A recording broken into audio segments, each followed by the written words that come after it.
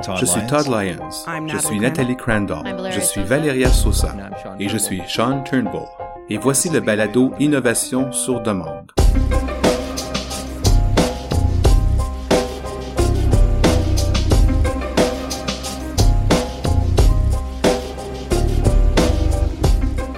Dans ce balado, nous revenons à l'essentiel. Qu'est-ce que veut dire l'innovation? Est-ce la solution magique à tous nos problèmes, comme certaines personnes nous le laissent croire? Est-ce quelque chose que nous devrions même essayer dans la fonction publique, étant donné ce qui est en jeu? Ou est-ce la dernière saveur du mois que l'on se sent obligé d'aimer? Il était grand temps que nous tenions enfin une conversation franche et ouverte.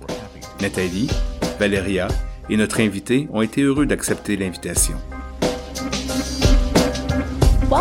Bienvenue, Sean. Eh bien, Sean, plongeons immédiatement dans le vif du sujet. Pourquoi ne pas nous dire ce que vous pensez de l'innovation? J'en ai un peu marre du terme innovation. Ah, je suis choqué. Ouais, je préfère vous avertir tout de suite, mon discours ne sera peut-être pas très réjouissant. Tout d'abord, il faut savoir que chaque poste que j'ai occupé jusqu'à présent au gouvernement comportait le mot innovation. Et, après avoir vécu ces expériences, je suis un peu blasé quand il s'agit d'innovation dans la bureaucratie gouvernementale. Je tiens à dire d'entrée de jeu que je ne veux pas être super négatif et prétendre que nous ne devrions pas essayer d'innover et simplement nous en tenir au statu quo.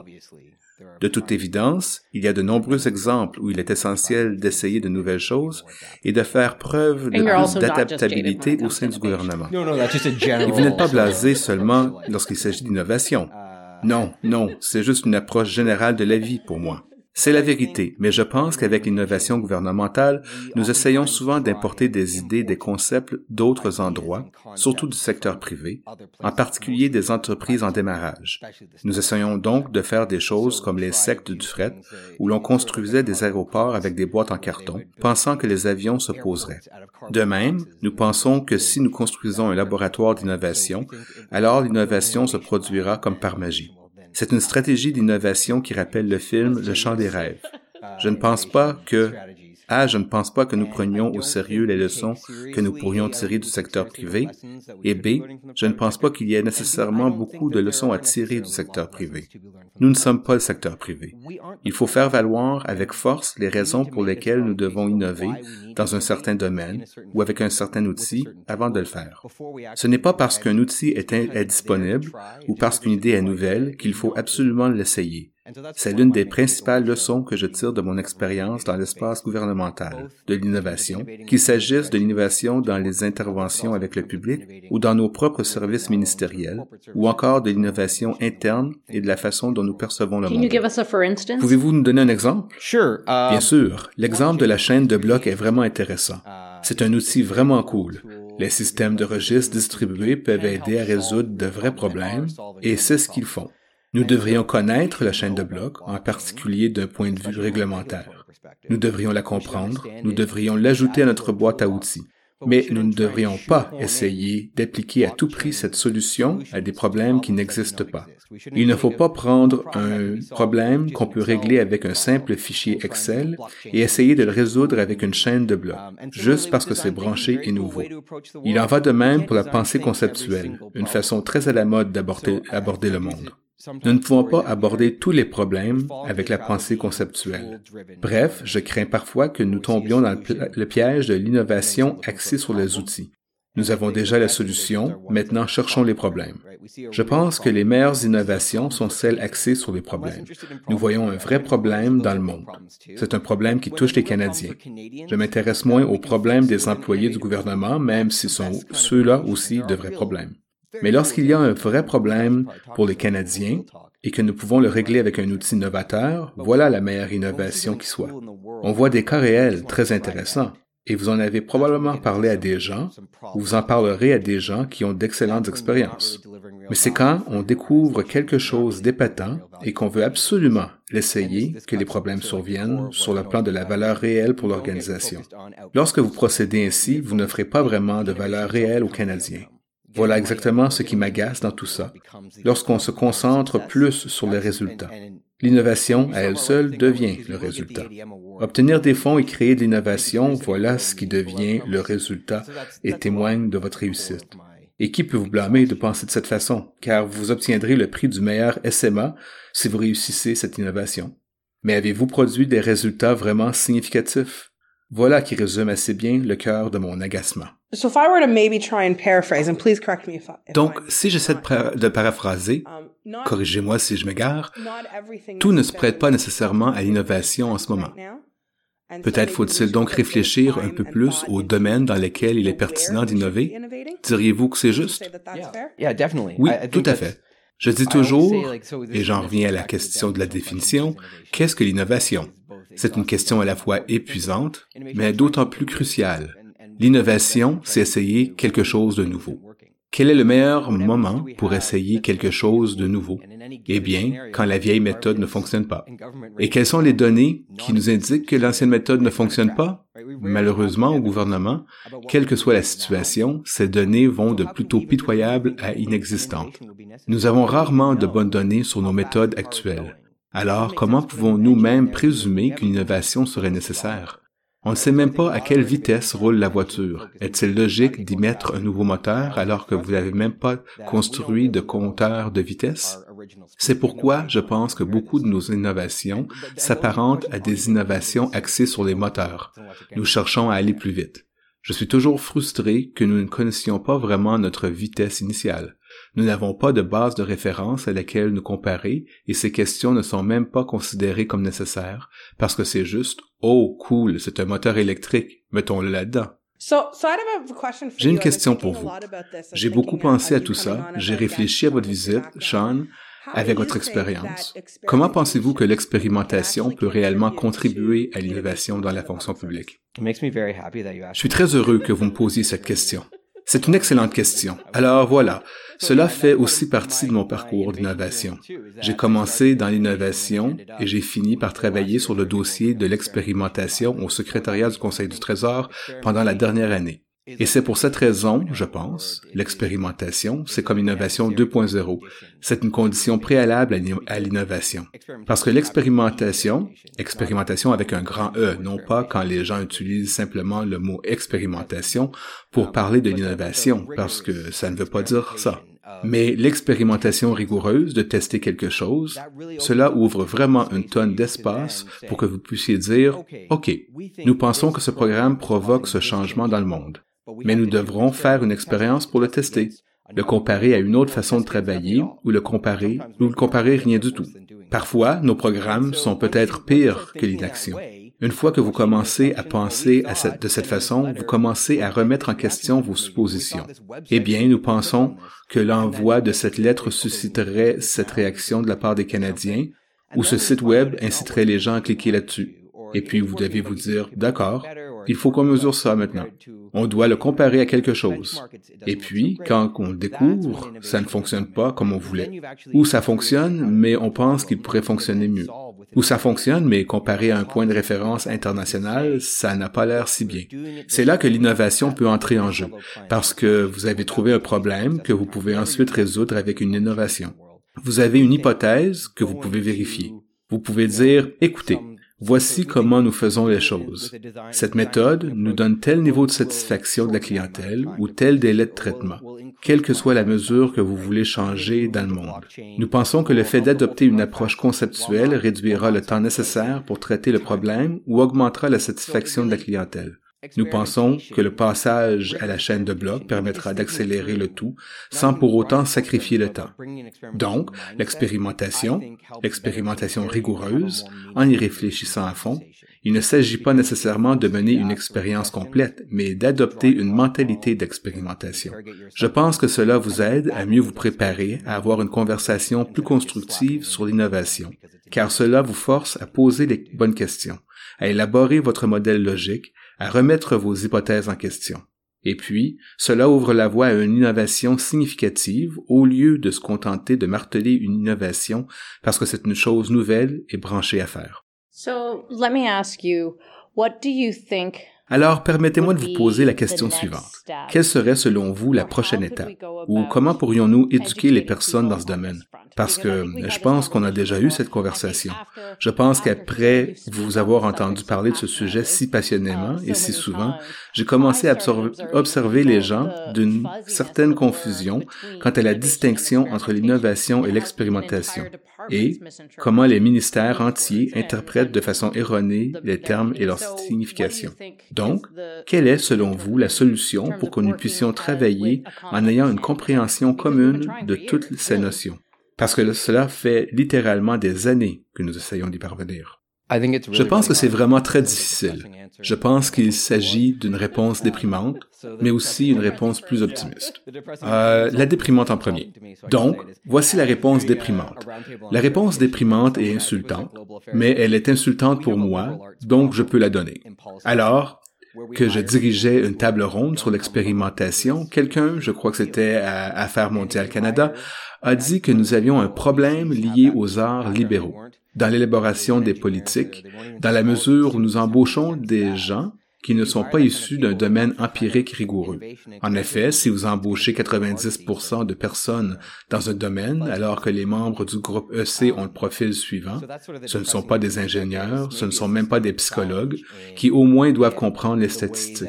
Si vous embauchez ce type de personnes, alors c'est ce type d'expérimentation que vous allez obtenir en matière d'innovation. Il s'agira d'expérimentation floue, inspirée des arts libéraux.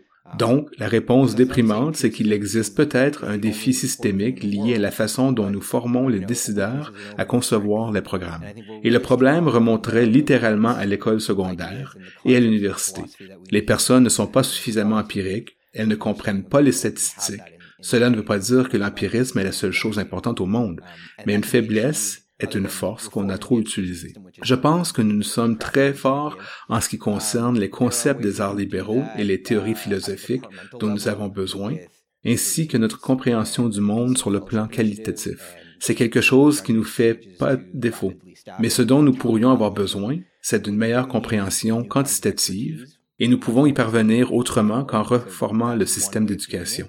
Ce qui est une réponse un peu nulle. Il existe des moyens qui nous permettent de le faire au niveau ministériel, comme le programme des agents libres et l'initiative des bourses du conseil privé, et des personnes qui cherchent à apporter des changements rapides en matière de dotation. Le nuage des talents pourrait peut-être permettre l'apport d'un nouveau type d'expertise beaucoup plus facilement qu'auparavant. C'est une façon d'y parvenir. Mais il existe aussi une dimension individuelle, et c'est peut-être plus à ce point que votre question faisait référence. Comment pouvons-nous convaincre des personnes qui ne connaissent peut-être pas si bien cette notion? Et je n'ai pas de réponse à cette question. Si ce n'est que dire que, selon moi, nous devons être plus rigoureux sur le plan expérimental, dans la façon dont nous menons les activités de sensibilisation et ce type d'essai, plutôt que de se contenter d'envoyer un courriel ou d'organiser un atelier. Nous devons essayer d'être plus rigoureux lorsque nous réfléchissons aux changements que nous souhaitons apporter dans le monde ou lorsque nous souhaitons mettre à l'essai différentes approches pour mettre en œuvre ces changements. Il s'agit donc d'un point méta, mais nous nous devons d'être également expérimentaux dans la façon dont nous soutenons l'expérimentation. Sinon, nous serions bien hypocrites. Je trouve cela très intéressant parce que je pense qu'il serait assez facile d'extrapoler et d'appliquer cette situation à la prise de décision actuelle en matière de données et de bases de données. Le monde dans lequel nous vivons, le monde et l'environnement dans lequel nous travaillons connaissent des transformations profondes. Alors, comment pouvons-nous nous assurer que nous disposons de ces ensembles de compétences? Je partage votre point de vue, nous parlons à longueur de journée de données, mais je ne vois rien qui puisse amener un individu à prendre ces données et à se dire « Comment puis-je savoir si j'ai compris ces données? Comment puis-je savoir si j'optimise l'utilisation de ce qui est disponible afin de prendre réellement de meilleures décisions, de mieux comprendre la situation, de mieux déterminer une expérience, mieux formuler une hypothèse ou quoi que ce soit d'autre que vous essayez de faire? » Oui, je suis tout à fait d'accord. Je pense que les données sont comme un diagramme de veine qui chevaucherait les domaines de l'expérimentation et de l'innovation. Et nous ouvrons de nouveaux horizons en ce qui concerne le niveau et le type de données auxquelles nous avons accès, au point qu'aujourd'hui, nous disposons probablement de trop de données. Et encore une fois, je pense qu'on en revient au niveau et au type de compétences dont nous avons besoin au gouvernement. Il nous faut davantage de spécialistes des données. Je pousse les équipes de communication à m'expliquer pourquoi elles ne font pas plus d'expérience, dans la mesure où elles ont accès à un si grand nombre de données. Si vous envoyez un courriel à 10 000 Canadiens, vous pouvez l'envoyer 2 fois et choisir de façon aléatoire la version qu'ils reçoivent afin de constater laquelle permet de mieux parvenir aux résultats souhaités.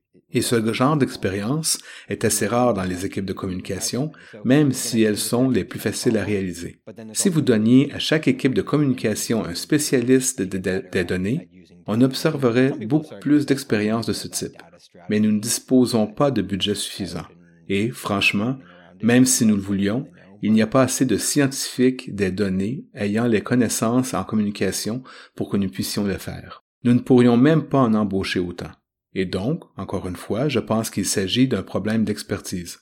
Mais il y a aussi la question individuelle qui consiste à savoir ce qu'une personne peut faire pour mieux utiliser les données. Je pense que certaines personnes ont commencé à répondre à cette question. Nous avons cette stratégie en matière de données qui est en place et il se passe des choses à ce sujet, je suppose. Je ne le sais pas vraiment.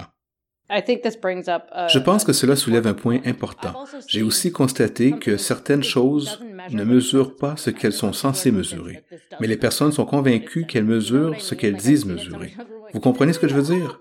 Je l'ai vu tellement de fois et on dit « Vraiment?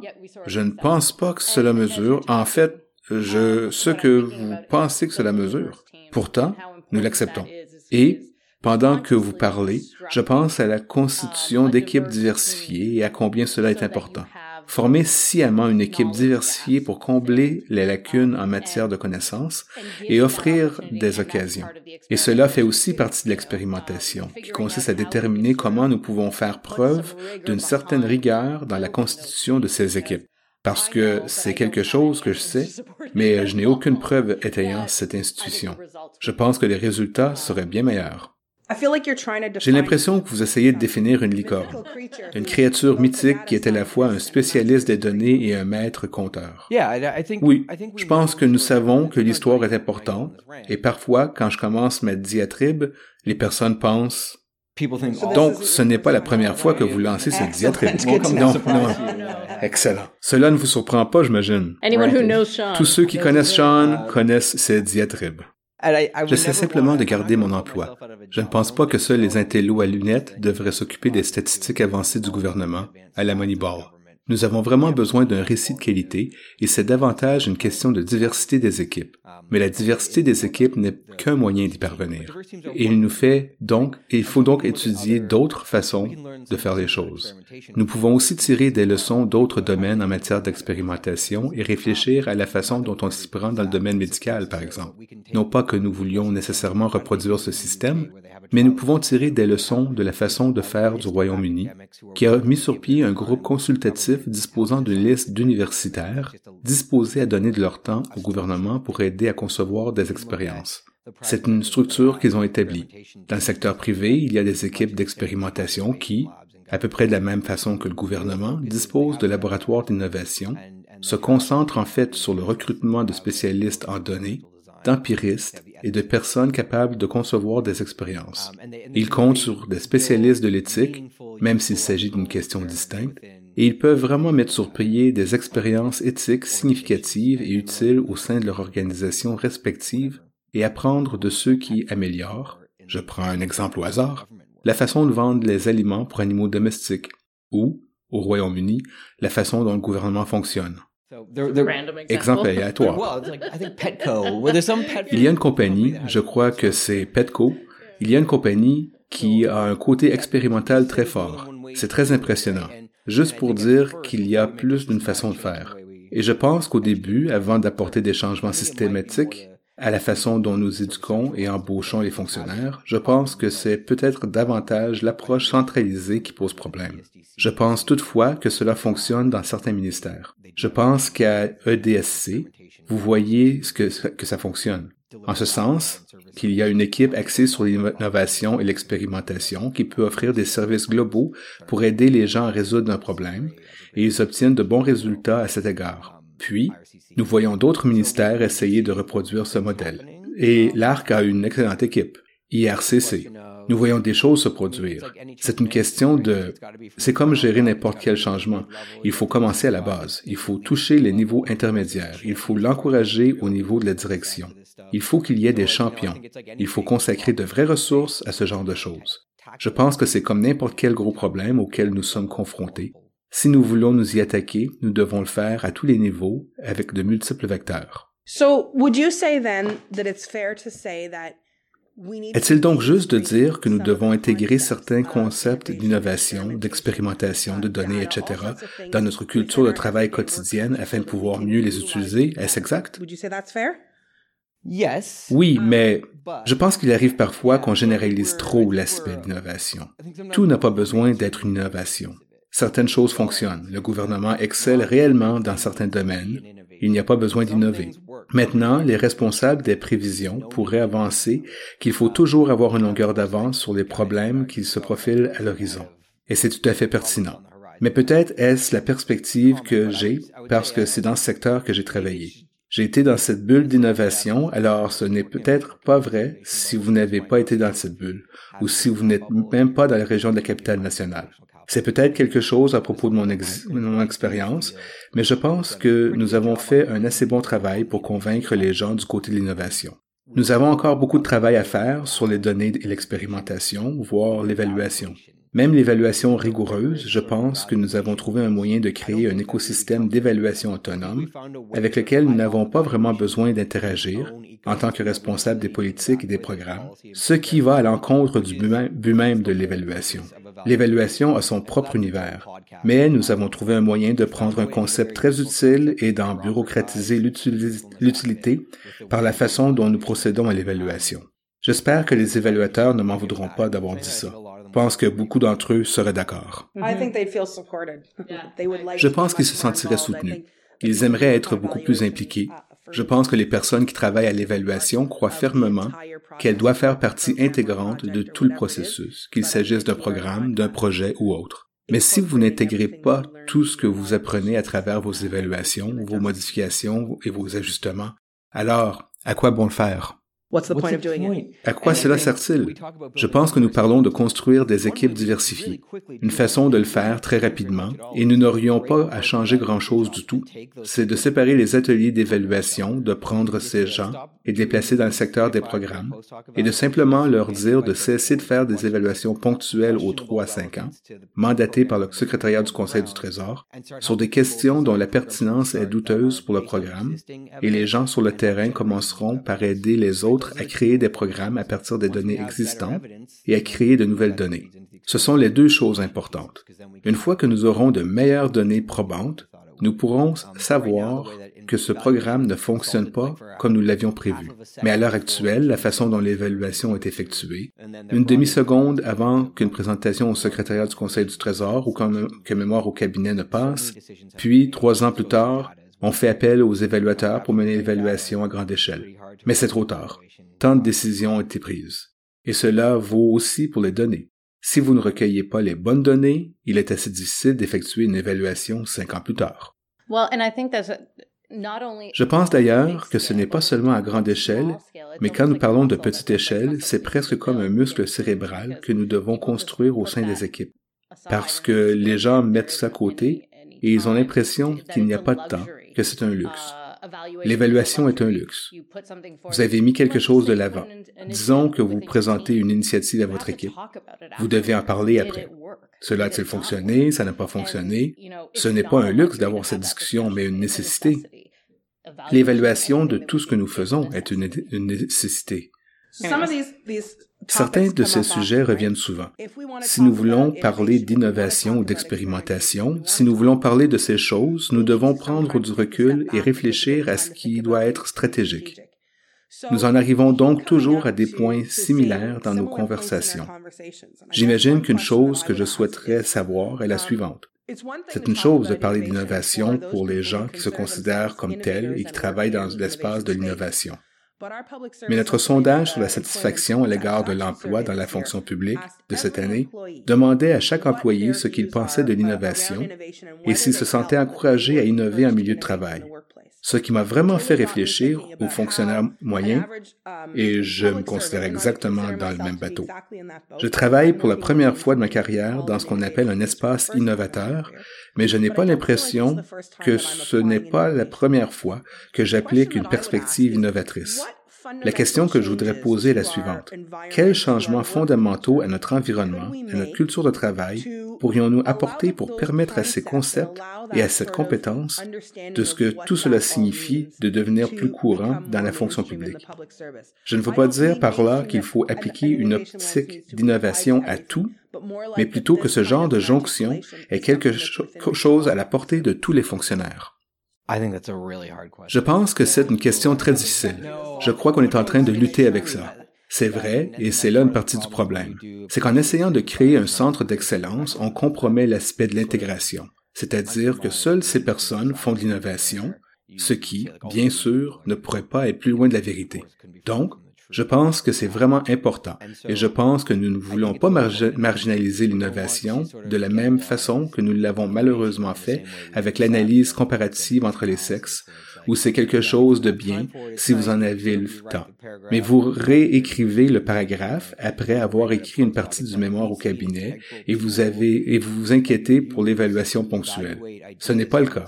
Ce doit être un outil intégral que vous utilisez pour évaluer les idées dès le départ. Toutes les choses dont il est question ici sont l'innovation, l'expérimentation, les données, les préoccupations, l'évaluation, le genre, la réconciliation. Ces choses ne sont pas résolues en créant une autre annexe aux présentations au Conseil du Trésor qui sont résolues par les médias traditionnels dans la boîte à outils de chacun. Je ne sais pas comment faire. J'aimerais que nous nous basions davantage sur les données probantes lorsque nous essayons de faire ce genre de choses, parce qu'il existe une très bonne documentation à ce sujet. Un autre problème que j'ai, c'est notre myopie et notre façon de voir les choses. Nous observons à peine les évaluations antérieures de programmes semblables à ceux que nous faisons. Nous n'examinons jamais presque le paysage plus large des données probantes pour une intervention donnée ou un domaine donné. Il y a beaucoup de travail sur la façon de gérer le changement. Il y a beaucoup de travail sur la façon de devenir une organisation plus forte en ce qui concerne les données. Il est généré par les gouvernements, les organisations non gouvernementales, mais aussi par le secteur privé. Je pense que nous devons mieux respirer et nous demander ce que la documentation dit à ce sujet. Comme par exemple, une analyse documentaire significative sur la façon de négocier la gestion du changement, ces domaines. Et certains de ces éléments sont toujours les mêmes. Il faut des ressources et des champions et il faut trouver un moyen de les suivre et de les encourager. Mais je pense que nous pourrions être un peu plus innovateurs dans la façon dont nous appuyons l'innovation et un peu plus expérimentaux et nous dire, écoutez, nous savons que ces méthodes ont fonctionné dans cette situation-là, essayons-les. Et assurons-nous que nous mesurerons quelque chose pour savoir si ça marche ou pas. Assurons-nous de vérifier dans un an pour voir si la situation s'améliore. Si ce n'est pas le cas, il faudra essayer autre chose. Encore une fois, ce n'est pas une réponse très utile, mais ce serait le changement que j'aimerais que l'on adopte, une approche de l'innovation fondée sur des faits dans la façon d'exercer nos activités. Je ne l'ai pas vu beaucoup jusqu'ici. Thank you very much. Merci beaucoup. Yep. Oui, Thank you. Merci.